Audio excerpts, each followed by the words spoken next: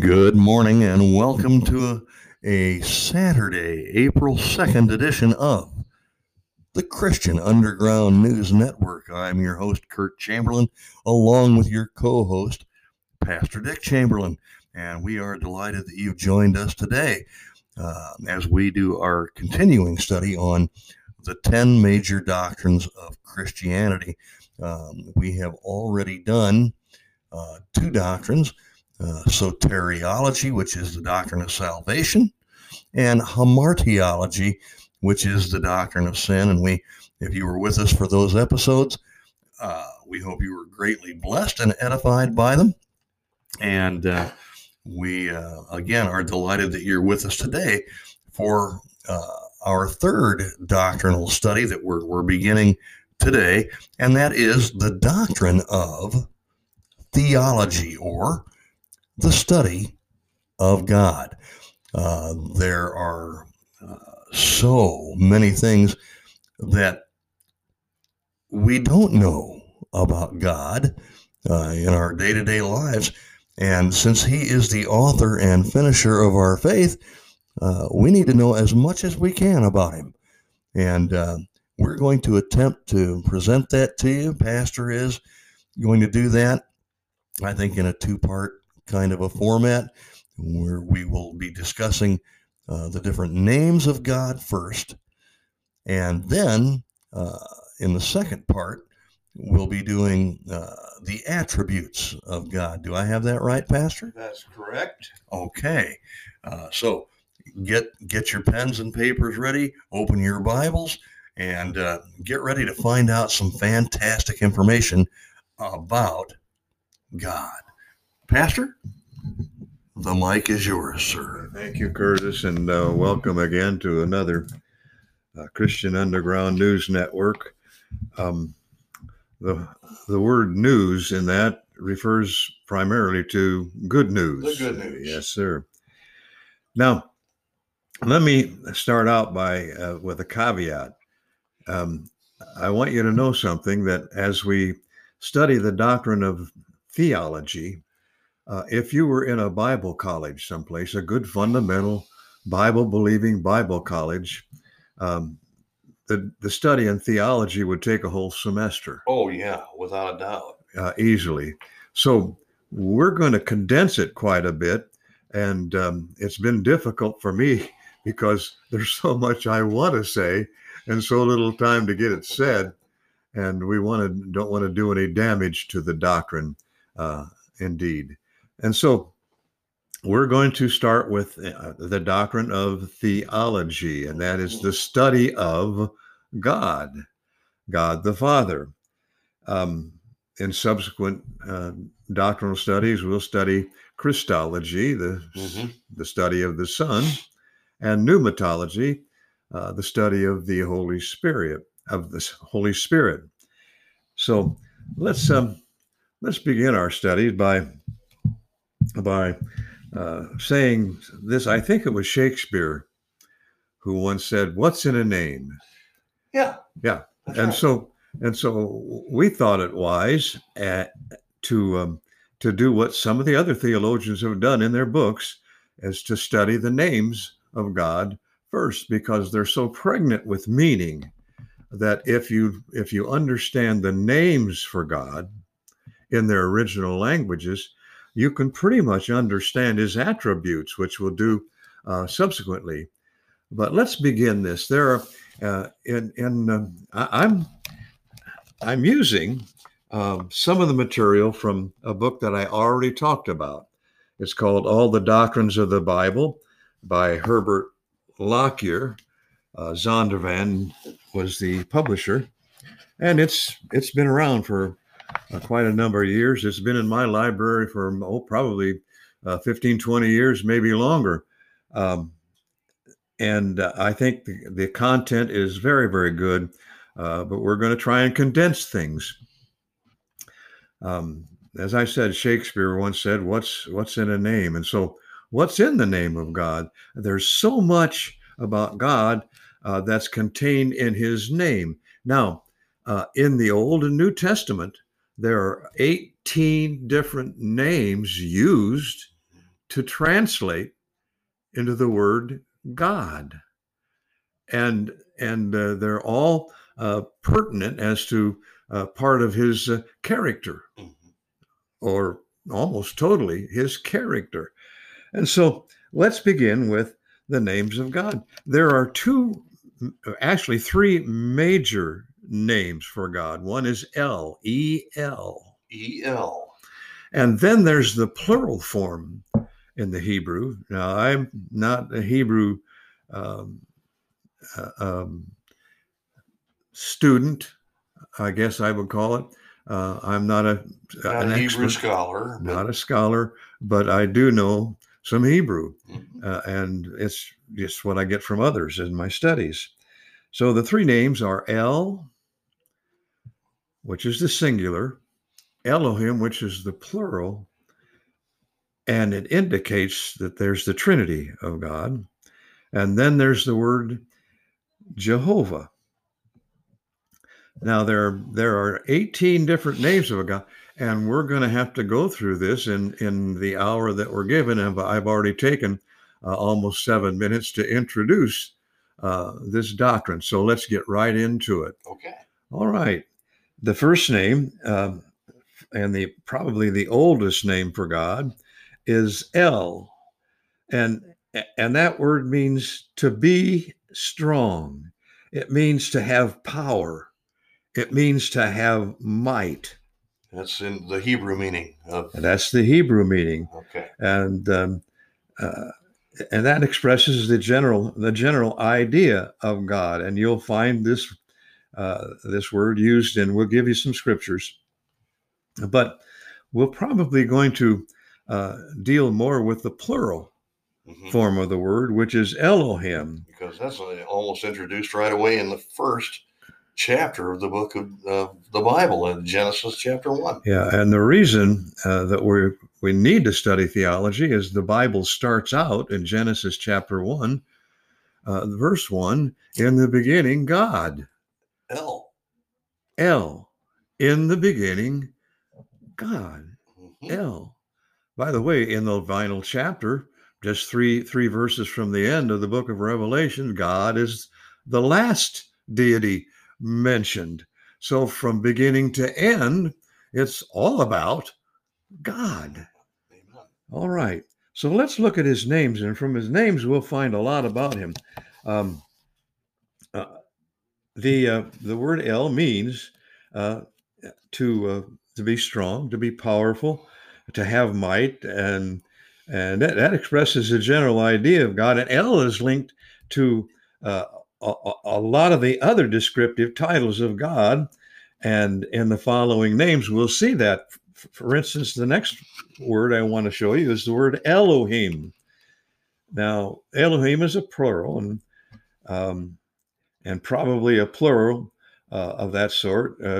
It's the Hebrew plural. It's the Hebrew plural. And the pattern is, Elohim, God the Father, God the Son, God the Holy Spirit, like seraphim, cherubim for angels. Those all end in I am. That's right, and it's all plural.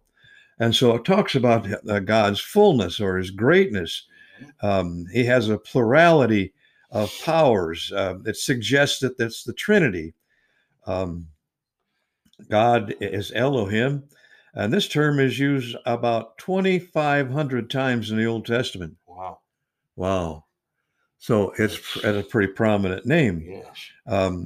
And it, as we said, time and again, it means the par excellence or the plenitude of might. You've never seen anything like it, never will, never has been anything like God's power, his might, his strength. And so that's what Elohim denotes. Then there's El Elijah. It means the most high God. How do you spell that, Dad? E-L, it's two words. Capital E-L, capital E-L-I-J-O-N in English letters. El Elijah. El Elijah. That's correct. El Elijah. So just so you know how to spell these names, We should probably include that, because if we those can, that are taking notes will want that probably. I think so. And it means the Most High God, and points, and we'll find that that's what he's called in Genesis 14:18, the Most High God. Mm-hmm. All right, and it points to the exalted nature of God. He's to be the sole object of our reverence and our worship. I heard recently where one of our phony politicians said that the problem with America is we worship guns. Yeah. Is our worship of no. Our problem in America is our worship of God. We don't do it. Yeah. Okay, so he's to be the sole object of our reverence and worship. His prerogative as possessor of heaven and earth to distribute the earth among the nations as he deems best is found in Deuteronomy chapter 32, verse 8. The next name is, so we've seen he's full of might, and he's and his plural talks about his plenitude or his completeness of his might. And El Elion, the Most High God, points to his exalted nature. Then the next one is El Hai, E-L, capital H-A-I, describes him as the living God. And then there's El Allah. Now, understand, this is not a Muslim term. That's right. As the faithful God. Then we have El Shaddai. It's spelled Shaddai, and it means the Almighty God. It portrays him as the strength giver, the satisfier, the all-sufficient one, who enriches and he makes fruitful. For scripture references, you might want to write down Genesis 28, verses 3 and 4, John 15, verse 2, Hebrews chapter 12, verse 10, talks about God's might. It talks about his overpowering might. He controls all the powers of nature and makes them move serve his purpose. He's the God omnipotent. He's the God of all power. He's almighty. Then we see the next one is El Olam. And how do you spell that? Capital O-L-A-M. O-L-A-M, okay. And he's the everlasting God. Okay. I've had students ask me, well, we love God and everything. We know he exists, and we know he made everything, but who made God? And my answer is simple. Nobody.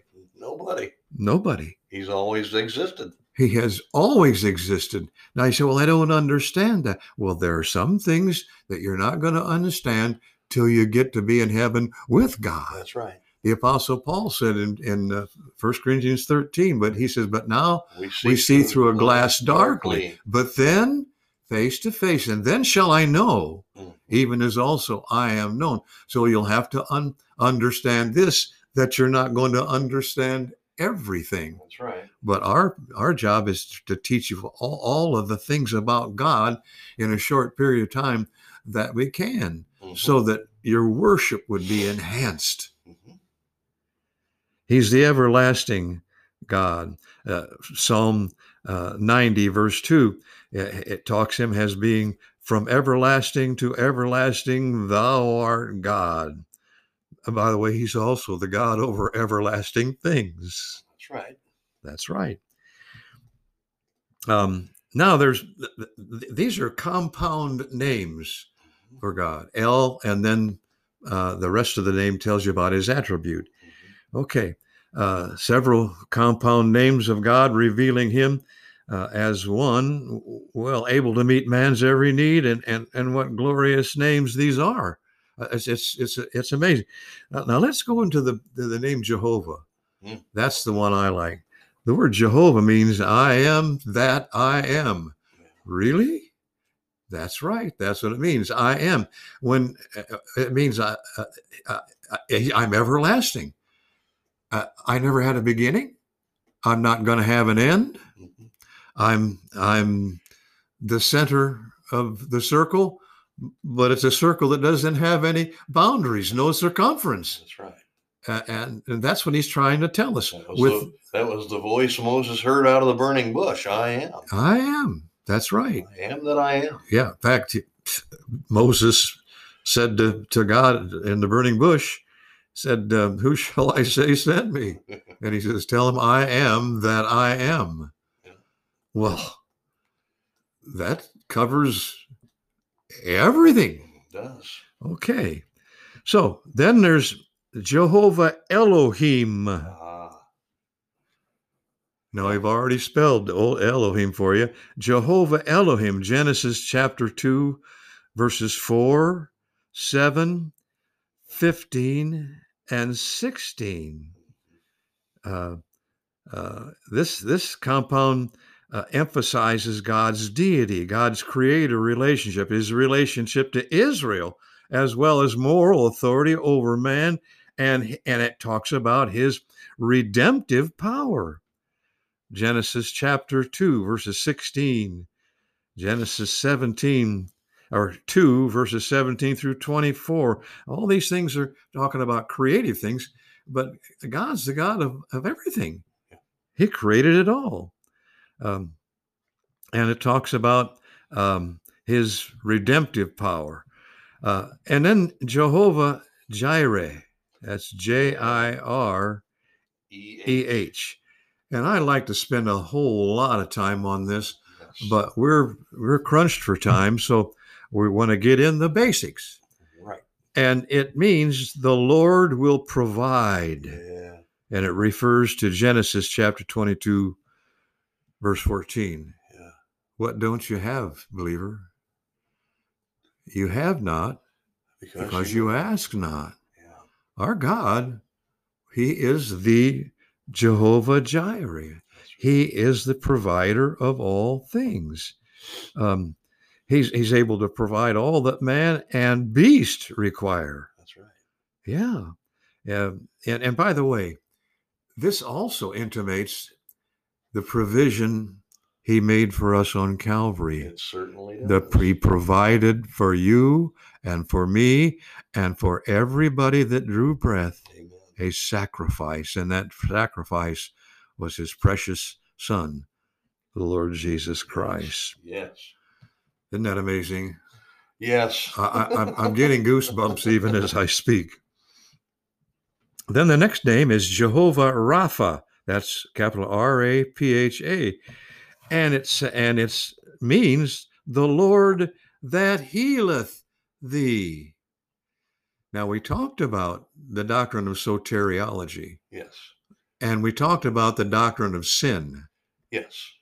And every human being, needs a healing more than anything else. Absolutely. From the infection in the human race called sin. Yes. Well, who takes care of that? Jehovah Rapha. Jehovah Rapha. The Lord that healeth thee. And it says that in Exodus 15, verse 26. 1 Chronicles 7:14.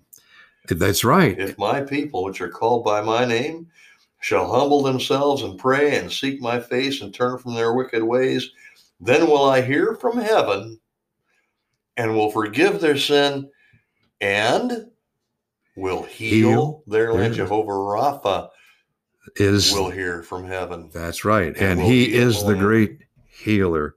Now, while the context in Exodus 15 talks about physical healing, of course, the deeper healing is what the verse you just quoted, Curtis, about the healing of the soul. No one else can do that. That's right. Jehovah Rapha can, does, and has, and ever will. Yeah. And ever will. Jehovah Rapha. Hallelujah. Then there's Jehovah Nissi. That's capital Nissi. And it means the Lord, our banner. And what it's talking about is the banner of victory. That's right. I am telling you, I get goosebumps when I sing the national anthem of our country. Yes. Yeah. Oh, say does that banner, yes, still yet wave. That's right. Or the land of the free and the home of the brave. That's the banner. Our flag is the banner. And so God is our flag, our banner of victory. That's right. The symbol of our of our victory. It says in several places, we are more than conquerors through him who loved us. Yes. And 1 Corinthians 15 says, "But thanks be to God, which gives us the victory." God wants us to be winners. That's right. By the way, winners of what? Well, the battle of life. And we can be victors in that if we look to the God of the banner. We can be victors if we believe in the Lord Jesus Christ as our Savior. Victory over sin. That's right. And I don't mean just original sin. I mean all our sin. Yeah. Jehovah Nissi. Jehovah Nissi. Then there's Jehovah Shalom. I think everybody's heard the word shalom. The God of peace. The Jews, even to this day, greet each other with shalom. That's right. Peace. Jehovah Shalom, the Lord our peace, or the Lord who will send our peace. And we see that in Judges chapter 6, verse 24. There's peace for the guilty sinner, Ephesians chapter 2, verse 4. Colossians chapter 1, verse 20. Thessalonians, he shall meet all. No, I'm thinking of a different reference. Yeah, and the Lord even chides some people for saying peace when there is no peace. Well, there is no peace without Jehovah Shalom. The peace that passeth all understanding. He is the peace provided by Jehovah Shalom. So he provides peace for us. Then there's Jehovah Ra'ah. That's capital R-A-A-H. The first A is a long A, and the second one is short one. Is pronounced Jehovah Ra'ah. And then that's the God that's talked about in Psalm chapter 23. The Lord is my shepherd. That's right. Yep. Psalm 23, verse 1. Psalm 22 speaks of peace through the blood of the cross, and it's a shepherd psalm. The Savior shepherd in his own blood-washed ones is in a hostile world. John chapter 10, verse 11. Sheep need a shepherd. There's no question about it. It's scientific. It's historical. It's biological. Sheep need a shepherd. You don't put a bunch of sheep in the field without a shepherd. They don't know what to do. Yeah, what happens is Isaiah 53:6. I think all we like sheep have gone astray. Without a shepherd, that's what happens to us. We go astray. And so I'm so glad that the Lord is my shepherd. Wow. This is getting so much fun I can hardly stand it. Then there's Jehovah, and this one's hard to pronounce, but I'm going to get it pronounced correctly, I believe. It's Jehovah Tzidkenu, and you spell that T-S-I-D-K-E-N-U.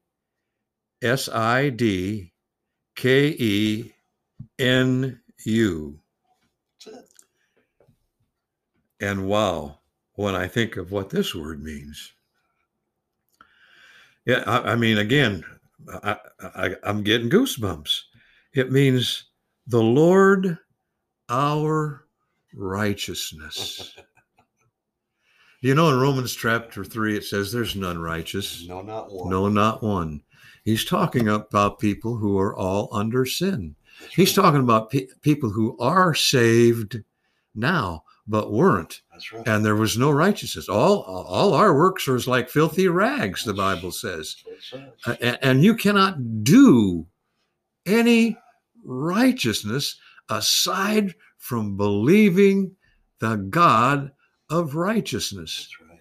Once in Genesis, once in Romans, once in Galatians, and once in the book of James, we see these words. Abraham believed God, and it was counted to him For tzidkenu, for for righteousness. righteousness. And so, folks, there is none righteous. No, not one. Not until you believe God, that tzidkenu, who said, for God so loved the world, Yeah. that he gave his only begotten Son, Yeah. that whosoever believeth, in him shall not perish, but have everlasting life. We in our doctrine on soteriology, we just harped on the word believe, and that's what it's all about. Your righteousness is contained in your belief. That's right. By the way, if you go get baptized in water before you're saved, that's not even a work of righteousness. No. That's a righteousness of filthy rags. No, we've got to believe God, the tzidkenu, for righteousness. Then there's Jehovah Sabaoth, capital Sabaoth, Sabaoth. And that means the Lord of hosts. And we'll see that in 1 Samuel 1:3 and Psalm chapter 24:10. It implies God's power, God's supremacy in every realm. Mm-hmm. We like to talk about the power of prayer. Well, the power is with God. That's right. The prayer brings his power to us. And so that's why we're told to draw nigh to God. And he will draw nigh to you. We make the first move. That's right. And so he's the Jehovah Sabaoth. God's power, God's supremacy in every realm. The Lord of hosts. Yeah. What is the song goes? He owns the cattle on 1,000 hills.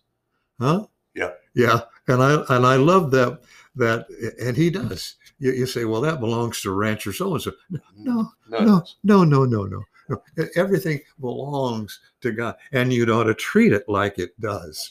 That's right. And then we sing, he owns the rivers and the rocks and rills, the sun and stars that shine. But let's go back. Let's go talk about that hill. Yeah. That the cattle were on. Okay. Yeah. Let me ask you something. Where was Christ crucified? On a hill that he himself created. Isn't that amazing? Think of that. The Lord of hosts. Yeah, the Lord of Sabaoth. Then there's Jehovah Shammah. Again, and we're going to have to take a break in just about a minute and a half. And so let's do this Jehovah Shammah, and it means the Lord is present. Oh, yeah. What a precious name. How do you spell that? Is it Shammah? Okay. The Lord, what a precious name this is.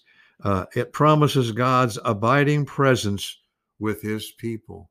And Jesus said, lo, I am with you always, right, even unto the end of the age. Right. We'll find about this in Psalm 16:11, Psalm 46:7-11, Matthew 28:20, Hebrews 3:15. Jehovah Shammah. The Lord is present. He's here now. He's here now. He's here with Curtis and I. He's in our hearts. He dwells in us by his Holy Spirit. His presence is always here. We don't always honor it, but it's here. Amen. Well, let's take a break for a moment. Okay.